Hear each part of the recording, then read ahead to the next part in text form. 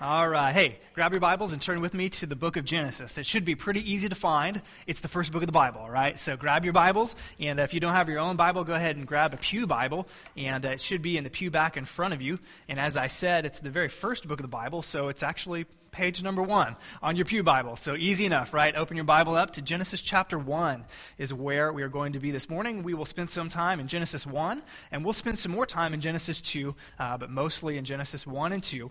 We're going to continue this morning in our series, a new kind of 8 or 9 week series called Relationslips, making sure that our relationships don't become relation slips, and really exploring God's design for relationships, both for singleness and in marriage. What is God's design for this thing called relationships? And so, by way of preview, as you're turning to Genesis chapter 1, this is part 3 of relation slips.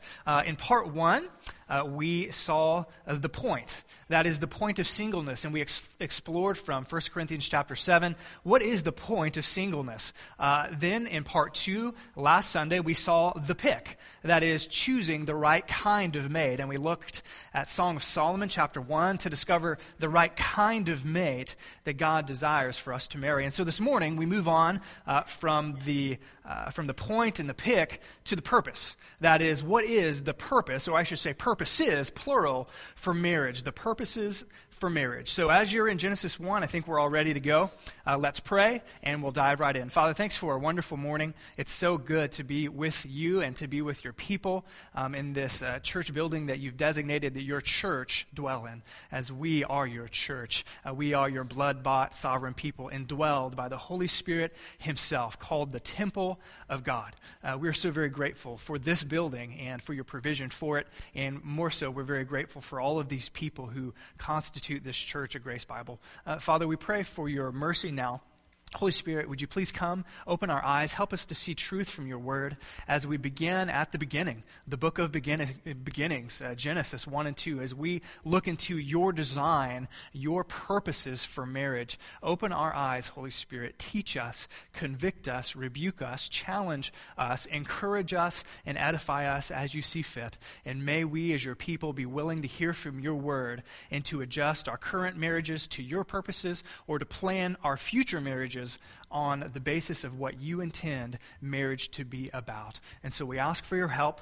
We ask for your grace. We thank you for Jesus, who makes all of it possible, because without your Son living and empowering and changing us, marriage is not much to behold, but two people who have come together, a man and a woman filled with Christ and full of the Holy Spirit, can be a wonderful picture of you in this world. And so we pray for our marriages and for all of our future marriages that would be the case. And we ask it in God's great name, the name of Jesus, and all God's people said. Amen. So, one recent study showed on the government website top reasons, and it's a recent poll, about a year old, the top reasons why people get married. Now, we saw on the videos, both from a kid's perspective as well as from some adults' perspective, why it is that they got married. So why is it that we as Americans, generally speaking, why do we get married? Well, the government tells us. Thank you, government. Several things. Number 1 on the list is what? What do you think is number 1 on the list, church? Why? Love. Excellent. Whoever said that is right. 91% of Americans polled say that they get married for love. Number 2 on the list, 88% say that they get married for companionship. Number 3 on the list, 82% say that they get married because they want to demonstrate and have a lifelong commitment. Number 4, 79% of Americans say that they get married because they want security for their kids. I guess they want a home and secure and safe home environment for their children. And number 5 on the list, I think, 77% of Americans say that they want to make their commitment to one another public. And that's why they get married. I'll keep reading. 66% say for legal or financial security. It's advantageous to them. We saw in the video a couple people said money. It's got to be bukus of money. I think 66% of Americans would agree with their answer. Moving on, 62% say religious beliefs. 50% say family pressure. That is, their family pressures them into marriage. Think about that. 1 out of every 2 marriage is come about in some sense because of family pressure. And the last 45%, I could keep going, but 45% say that they get married because they desire to have a special occasion. That is 45% of Americans, almost half of Americans say that the top reason that they get married is because they want to have a wedding, right? It's amazing to me. So why is it that we get married? Well, that's why kids get married, why adults, why Americans. So I want to bring it home a little bit. For those of you who are married, why is it that you got married? Why is it that you're married? For those of you who are single, why is it, if you want to be married, why is it that you want to be married? What drives that? For some of us, it was several many years ago, and I don't know if you can remember why it was you got married. For some of us, it's very fresh. But I think all of us, when we enter into marriage or as we seek marriage, we have reasons that are floating around in our head that are often under the surface that we don't quite articulate to ourselves or to our partners that drive us to marriage. And so the big question this morning that I hope to answer from the book of Genesis is simply this: why did God create marriage? What are the purposes for marriage? What undergirds God's reason for creating this institution for a man and a woman? Does God have a purpose for your marriage? Does God have a purpose for your future marriage if you're single? And the good news is that yes, the answer is yes, he does. And I would suggest to you, as we go back to the book of beginnings, the book of Genesis, we'll see at least 3 purposes for marriage. There are probably more, but these, I think, are 3 clear purposes for marriage as God created in Genesis 1 and 2 this institution called marriage. And so what are God's blueprints for marriage? We're going to see it. 3 purposes, and so here they are. I'm just going to give them to you, jot them down, and then we'll walk our way through them. Purpose number 1, the first purpose for marriage, I think, according to Genesis, is to mirror God's image. To mirror God's image. Number 2, multiply a godly legacy. We're supposed to mirror God's image, and secondly, we're supposed to multiply a godly legacy. And then third, we're supposed to maintain companionship. Maintaining companionship. So let's jump into the book of Genesis, and hopefully I can show you that these are at least 3 purposes that God intends for marriage. So turn with me to Genesis chapter 1. We're going to skip ahead a little bit into verse 26 and 27. In fact, let me do this. Let me read verses 26, 27, and 28, because we get our first 2 purposes, I think, from these verses. And so let's read this together, starting in Genesis 1, verse 26. Then God said, "Let us make mankind in our image, in our likeness, so that they may rule over the fish in the sea, and the birds in the sky, over the livestock, and all the wild animals, and over all the creatures that move along the ground." So God created mankind in his own image. In the image of God, he created them, male and female. He created them. And that is indeed God's holy word. So, the first purpose for marriage. Let's look together again at verse 26 and 27, and hopefully we can see that God's first purpose, his first intent for our marriage is to mirror his image, to mirror God's image. Now, we think about this idea of mirroring something. Now, I think most of us, almost on a daily basis, look into a mirror. Probably several of us, multiple times, look into the mirror on a daily basis. But certainly when we wake up in the morning, we, sleepwalk out of bed, and we do whatever we're going to do. And at some point in the morning, we look in the mirror, and we want to know what's there, right? We want to know what the reflection looks like. Now, some mornings you're like, oh, this is going to take more time, right? Other mornings, it's looking okay. You splash your water on your face and you're looking good. But a mirror is meant to reflect what is in front of it, correct? And so when we're talking about this first purpose of mirroring God's image, the image, no pun intended, that I want us to have in mind is that when we hold up our marriage or our future marriage before a mirror, let's say there are people around us. Let's say there is a world of people around us watching, and there's a mirror, and we kind of come together, man and wife, husband and wife, and we come together in front of this mirror. What image is shown in that mirror. Now, of course, if it's a regular mirror, we just see our own image. But what God intends is that when we place our marriage in front of His mirror, what the world sees is a bit of Himself. What the world sees is a bit of who God is. That is His person, His character, and His attributes. And so, in short, we are supposed to display a little bit of who God Himself is in our marriages. So let's take a look at this. We see this in Genesis 1:26. Let's read verse 26 again. So far, we have 6 days of creation, and then we have what is described in Genesis 1 as the creation of humankind.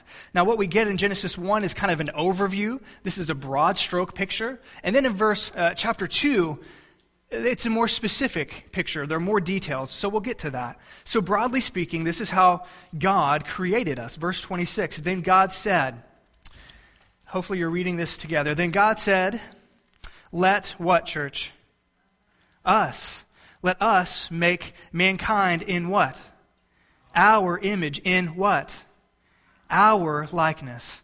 Okay? So the first thing that we see, in fact, there are several things that I want us to see, but the first thing that I want us to see is that we as human beings are made in God's image. Now, we're going to talk about later today that we are unique in that. We are the only creatures that God made to reflect Him, to demonstrate a bit of who He is. All of the other animals were made according to their own kind, according to their own image, but we are unique in that. And so, notice, God made humanity in His image. Now, it's interesting, first point I want us to see, we reflect, that is humanity, we reflect a triune or a trinity God, a relational God being made in our image. Doesn't that strike you as odd? We are made in a plurality. When God speaks of Himself, He speaks of a plurality of people. Now, theologians, don't hammer me here. I recognize that when you read through Genesis, most likely the original hearers didn't hear these plurals and think, oh, God is Trinity, 3 persons in one. They didn't probably think that, okay? That's probably not what was happening, but God preserved Him speaking about Himself and us, humanity, being made in His image, specifically by saying there's a plurality here. And as we go through the rest of the Bible, obviously what we see is that there is a Trinitarian God. That word is not in the Bible, but the idea of 3 persons, one Godhead, as mysterious as it is throughout the Scripture. And so what I want us to see first of all is that we reflect a relational God. We were made in His image. Chew on this just for a little bit. God Himself, the Father and the Son and the Spirit, existed 3 persons, one God, and they have existed forever. They have existed throughout all of eternity in relating to one another. Forever and ever they have and they will love one another, respect one another, honor one another, enjoy one another. Isn't that amazing? We serve a God who is a relational God by nature. And so the first point, the first idea is that we were made in this relational God, this triune God. We're made in His image, okay? Secondly, what does that entail? What does that entail? Well, specifically, we see it entails a whole slew of things. But fundamentally, what we see is that God said, let's make them in our image so that. So there's a purpose, right? God makes us in His image so that there's a purpose. Well, what is it? So that they may rule over the fish in the sea and the birds of the sky and the livestock and all of the wild animals and and over all the creatures that move along the ground. In short, not only were we made in the image of this Trinitarian relational God, we were made as His ruling representatives. That is, we represent God as humans and we rule for Him in His place. We aren't the kings, but we're His subjects and we're sent out to exercise His rule and dominion all over the world and to accomplish His will. So 2 things that we see. We're made in this relational God's image, and we're meant to accomplish His will in the world. Thirdly, men and women are equally made in God's image. Notice what we see in verse 27. It's kind of like a summary statement. He did it in 26, and then there's the summary. So, God created mankind in His own image. In the image of God, He created them, what, church? Male and female, okay? Male and female. So the author wants us to know very specifically that both men and women are equally made in God's image. We're all image bearers. But interestingly enough, what we see here described in verse 27 is the first marriage. Because when we look into Genesis 2, we see that when God created Adam, he then, shortly thereafter, created Eve, brought them together, and he instituted the first wedding, the first marriage. God performed the first marriage, and we're going to get into that in later weeks. But this is described for us in verse 26. Male and female, equally made in God's image, brought together in the institution of marriage to reflect or mirror his image. And so the first purpose that I want us to see, it's kind of difficult, but I hope we can see that God's image, he is relational. There are three persons, they're different, but there's a unity, there's togetherness, and they relate to one another forever and ever. And God intends my marriage and your marriage to be a picture of this. Two different people, Shelly and I, and you and your spouse are two very different people, and yet the Bible says that when we come together, we become one what? Flesh. One flesh. One person. How is that possible? God is. Three people, one God. And so we reflect this unity and this diversity. That's the first purpose of marriage. But don't take my word for it. So what I want to do is Glenn is going to fire up a quick video, and there's going to be several pastors, several theologians that will further expound this idea of how our marriage is meant to reflect God himself. So Glenn, whenever you're ready. So marriage is embedded in culture as a gospel testimony, and it's continually making statements. The only question is it making a good statement or bad? So the first purpose is that our marriage is meant to mirror God's image. So how do we do that? How do we mirror God's image? Well, I think there are a lot of ways that we can do that. But the first way I want to suggest and apply to us is that we mirror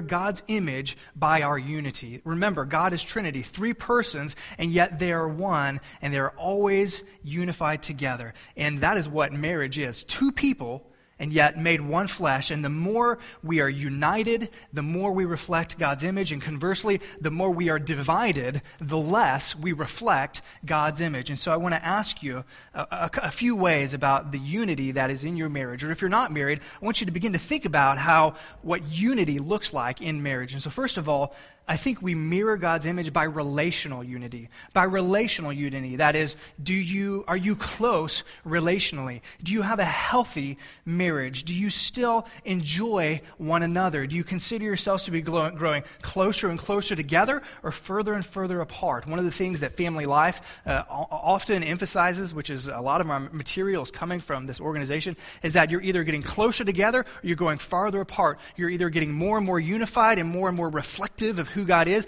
or you're getting more and more distant and less reflective of who God is. So do you enjoy talking with one another?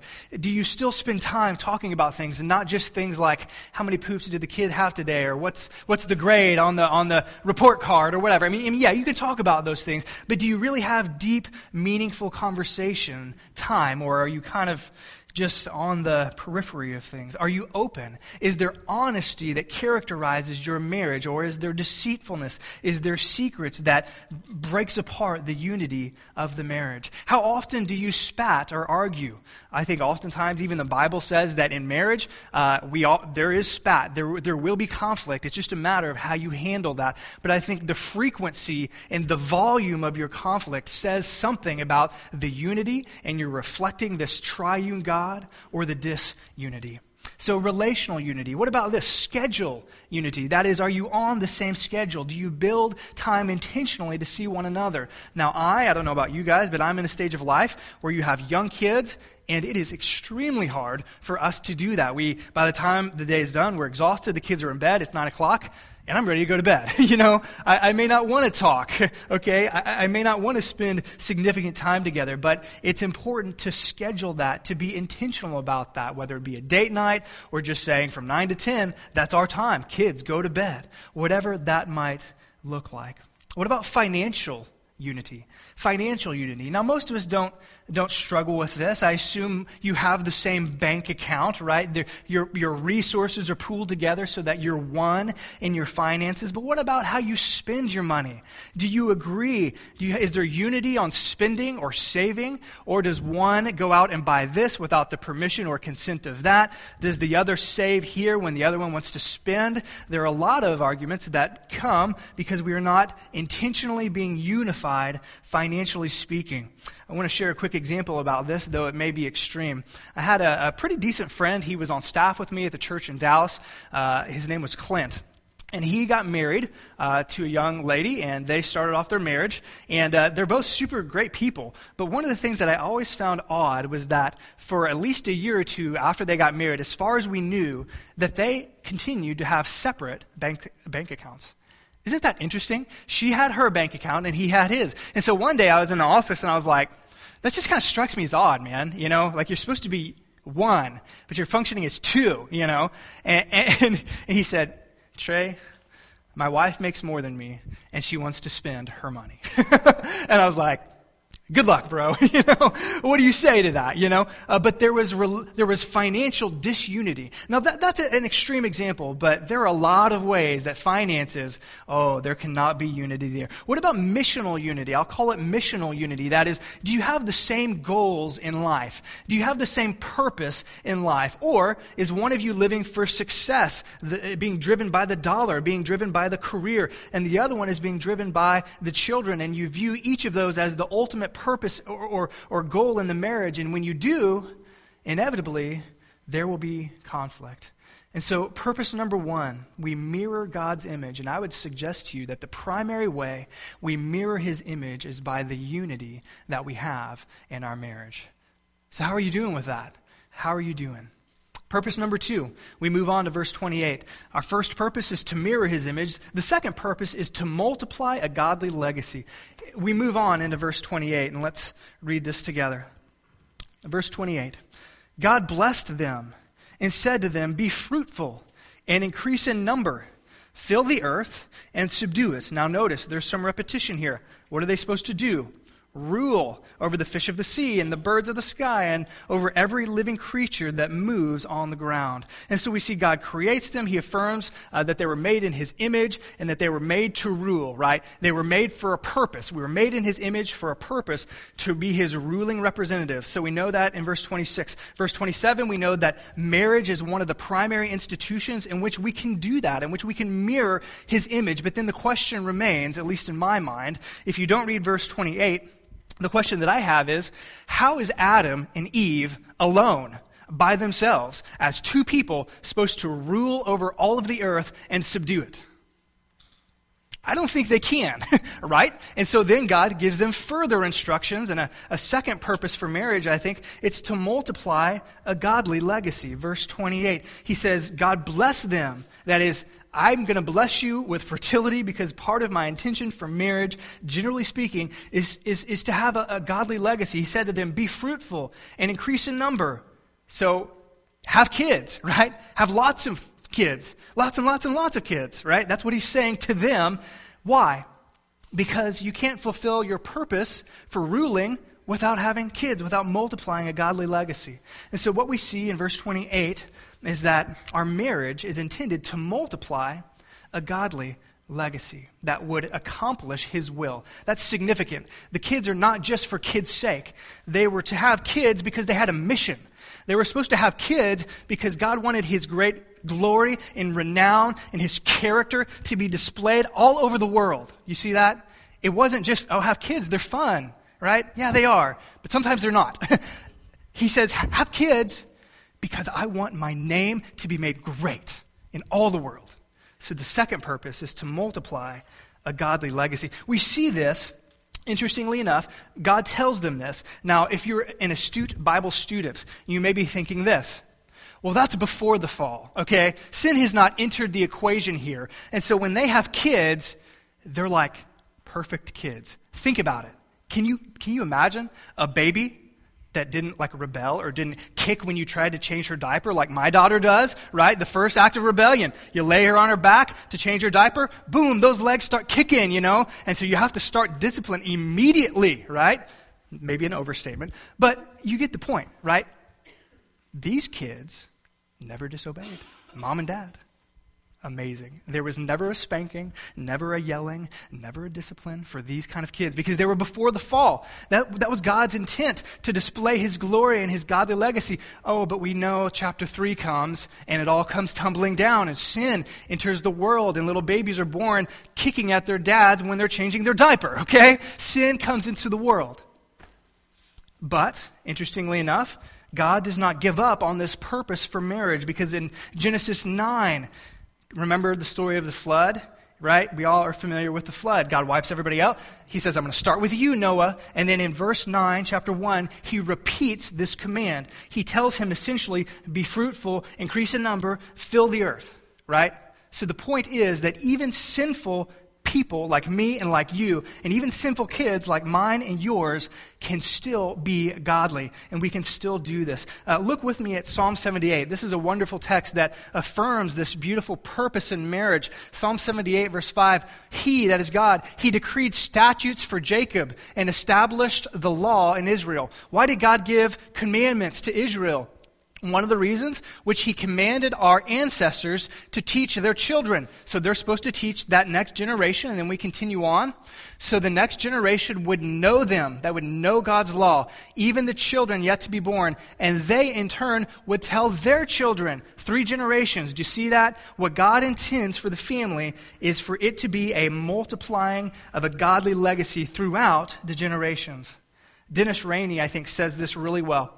He says, God's original plan called for the home, your home, and my home, your future home, to be a sort of greenhouse, a nurturing center where children grow up to learn character and values and integrity. In no other setting does a child learn more about how to live and to relate to his God.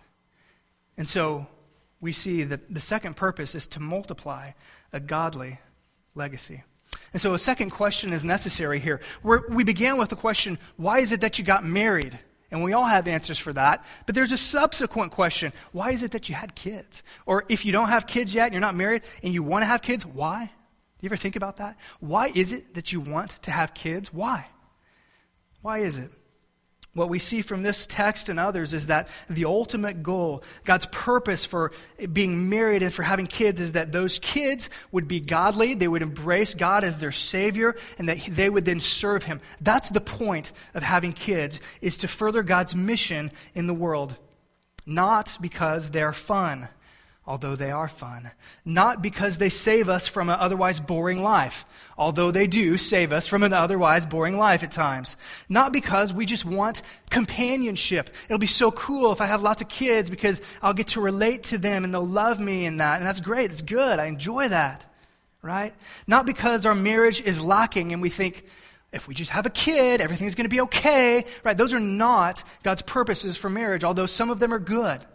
God's purpose for marriage, if we embrace it, that it's to multiply godly legacies. How would that change our parenting? How would it change my parenting? A lot of ways. Let me just suggest a few. First of all, our goal for them would not be, our goal for our kids would not be primarily higher education.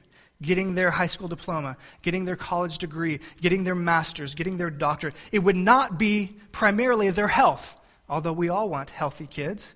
It would not be success in school or sports or business or money, although none of those things are inherently bad. They just serve as crummy gods, right? Crummy reasons for having kids. Our goal for them would be none of those. Our first and our primary prayer for our kids would be, dear God, save my son because he is separated from you. He does not know you. He needs to place his faith in Jesus Christ and know you and be satisfied in you and then serve you. Parent, is that your first prayer for your kid? If it's not, it's probably because you haven't embraced God's second purpose for marriage. It's for multiplying a godly legacy. We would not pursue those things. It would look like we would be so pleased with our kids if they turned out to be janitors at a high school for 40 years and they loved Jesus and they served him and they raised godly kids. That would thrill our hearts more than if they were CEOs at a huge company making 6 or 7 figures and living the plush life but did not know Christ, or they were just nominal, plain Jane, I don't care, Christians. So which satisfies you more, parent? Which satisfies me more, dad? So our second purpose is to multiply a godly legacy. And our third purpose is to maintain companionship. Turn with me now to Genesis 2. Genesis 2, we jump ahead a little bit. And Genesis 2, as I said, is a more detailed picture of Genesis 1. So Genesis 1, God created them. Genesis 2, this is how he did it, right? So we get more specifics in Genesis 2. And he talks about how marriage is for maintaining companionship. And if you're like me, finally you're like, yes, something that's about me, okay? Yes, that's good. Okay, and that's okay, because marriage is for companionship, and we love and enjoy that. Let me summarize chapter 2, and then get to verse 18, and then we're going to spend maybe 1 or 2 weeks in the rest of chapter 2 in the book of Genesis. But this is what happens in Genesis 2, okay? Verses 4 through 7, there's a repeat. This is what God says. God creates Adam from the dust, and he breathes life into the man. Verse 4 through 7. God creates the garden, this Garden of Eden, and he puts Adam in it to work at it without labor, without toil. Yes, work is good. 8 through 14. Then God forbids Adam from eating, as we know, of the tree of the knowledge of good and evil. So he gives them parameters and a moral choice. 15 through 17. And now we get to verse 18, which is where I want us to focus. In verse 18, everything looks good. It's a recreation, a retelling of the creation. Now just think about this for a second. It looks great. Adam had it made. Boy, he had it made. Everything is good. And then God utters this statement, and it's shocking. Verse 18, the Lord God said, it is what, church? Not. It is not good for the man to be alone. I will make a helper suitable for him. There's a whole lot that can be said about this verse, but I want to make one simple point, and that is, it is not good for the man to be alone, okay? What does he mean? He means it's not good for us to be alone. That's what it means, right? And so he creates this institute of marriage. He creates this institute of marriage, and we see that. I will make a helper suitable for him. If we keep reading, you know that he makes Eve, and there's the first marriage, but this is shocking because I counted 7 times in Genesis 1 and 2. God looks at his creation and he says, it's what, church? Good. It's good. God creates everything good. And then he looks at Adam and there are all these animals and there's nothing like him. And he's like, not good. Not good, you know? You know, Adam, he had it made. I mean, I don't know if you have seen the company. They make t-shirts and hats. It's called Life is Good.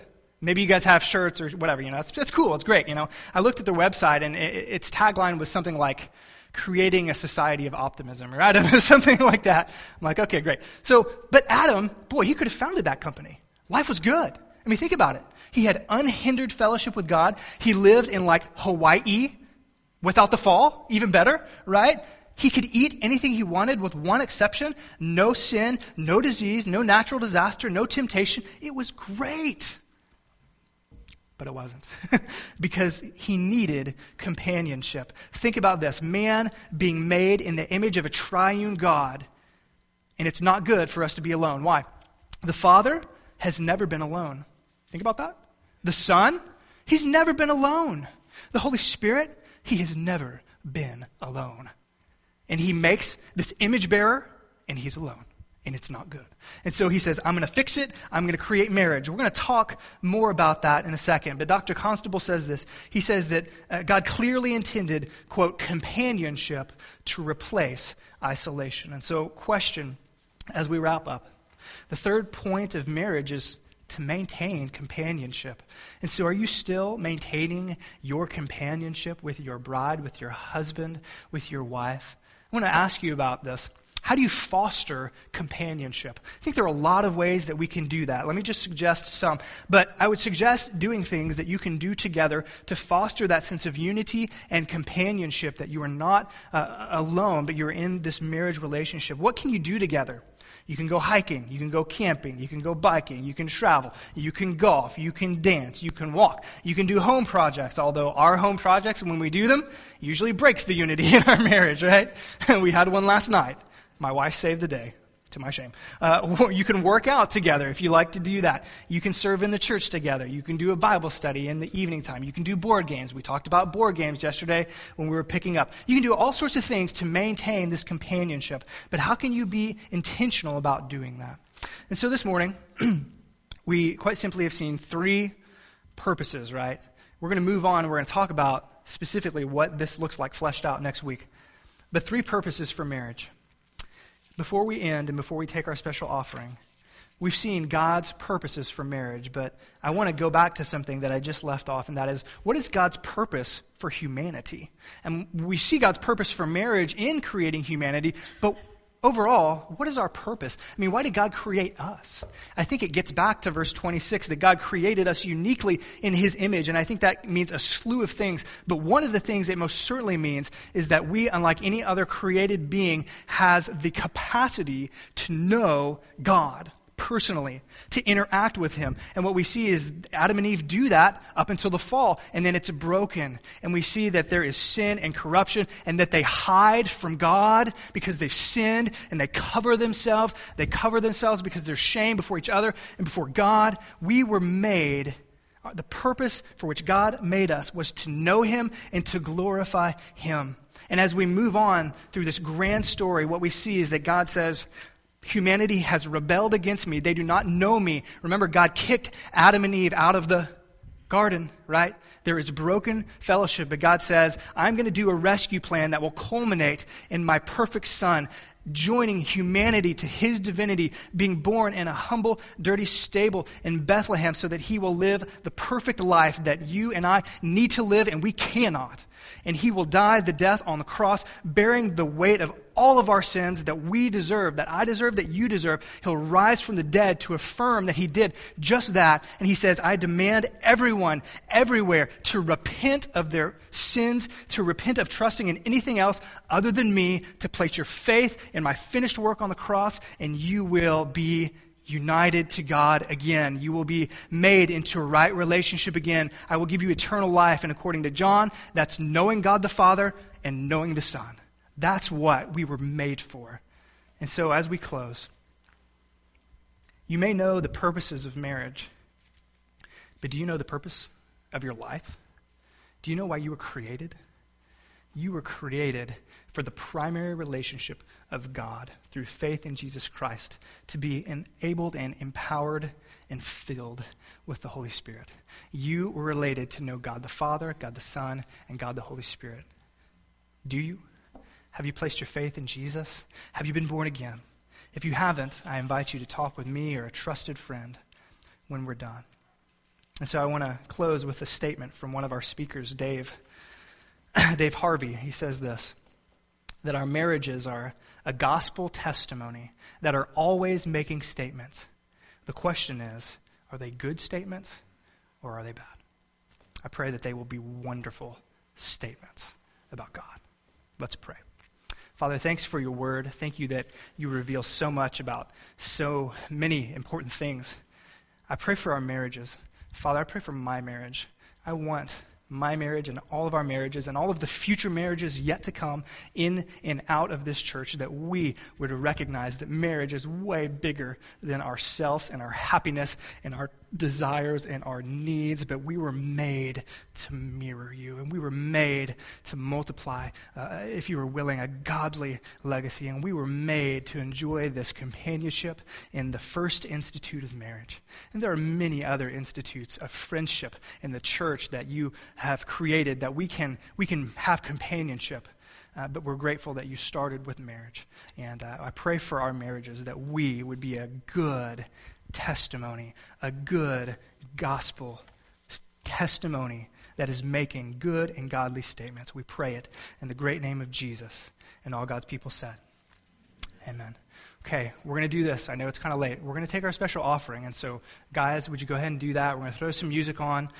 Feel free to throw in your one-time donation or your pledge. And we'll do this again in subsequent weeks, I think. But feel free to do that. And then I'm going to have us all stand. So stick around. I'm going to have us all stand. And we're going to read the last part of the text that was read earlier. So let's do that now.